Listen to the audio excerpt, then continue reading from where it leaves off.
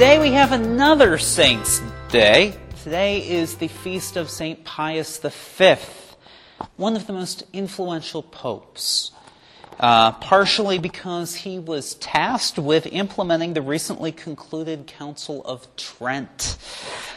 He is the one who made Thomas Aquinas, declared him the fifth doctor of the Latin Church, which led the way to him being the most influential theologian. The Tridentine Mass, the Old Latin Mass as we call it, is the Mass of Paul V. He excommunicated Queen Elizabeth I. He's the one who brought us choral music because he was a fan of Palestrina. But that's missing the main point.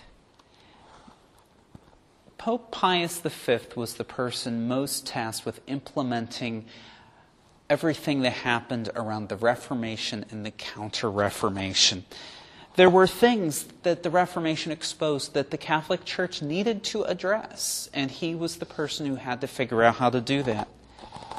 Order, regulation, discipline. Pius V is very responsible for the Church and the Mass being the way it is as we understand it today. Mark Twain famously said, "I'm all for progress. It's change I can't stand." Yeah, it's a student crowd. They don't laugh at my jokes like you do it in the mornings on Sundays. So when is something new a natural progression from what's already been happening? And when is it a turn in the wrong direction?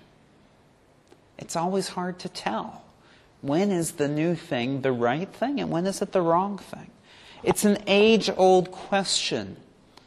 The first century Jews wrestled with this when they were figuring out if they could believe in Jesus being God and still be good Jews. And also, they struggled with it, those who believed in Jesus as the Christ, they struggled to figure out if those who weren't Jewish could be Christians. We have a mention in our first reading today of Paul addressing the Jews and the God-fearers. If you believed in God, the Jewish God, but you were not Jewish, you were just a God-fearer. When Jesus gave the new commandment when he washed the disciples' feet, it's easy for us to believe in him that what he was saying was a new commandment came from God, because we believe he was God. But usually it's harder. We're having a vicious, well, maybe not vicious, how about passionate debate in this country right now when it comes to same-sex marriage. Is this a natural progression, or is this a turn in the wrong direction? Pius V was someone entrusted with implementing the reforms of the Council of Trent.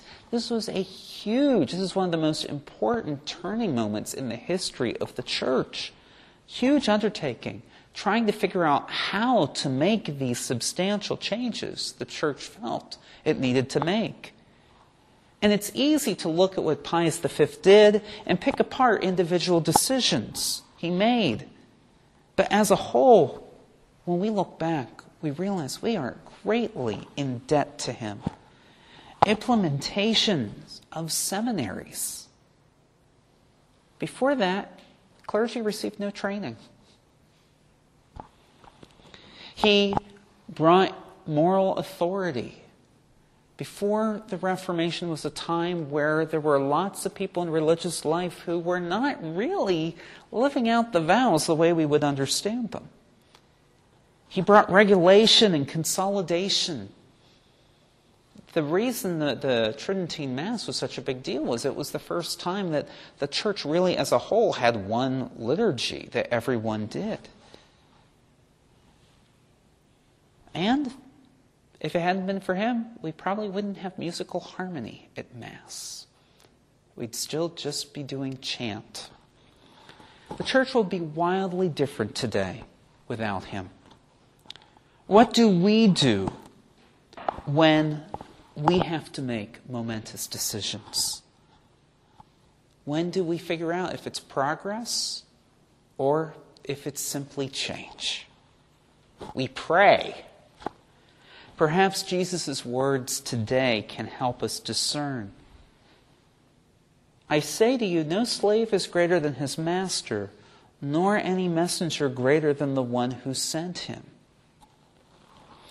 When we think that we know better than those who have come before us, when we think that we are sure that we know what God wants, that's probably a sign that we need to pray for humility before we make a decision.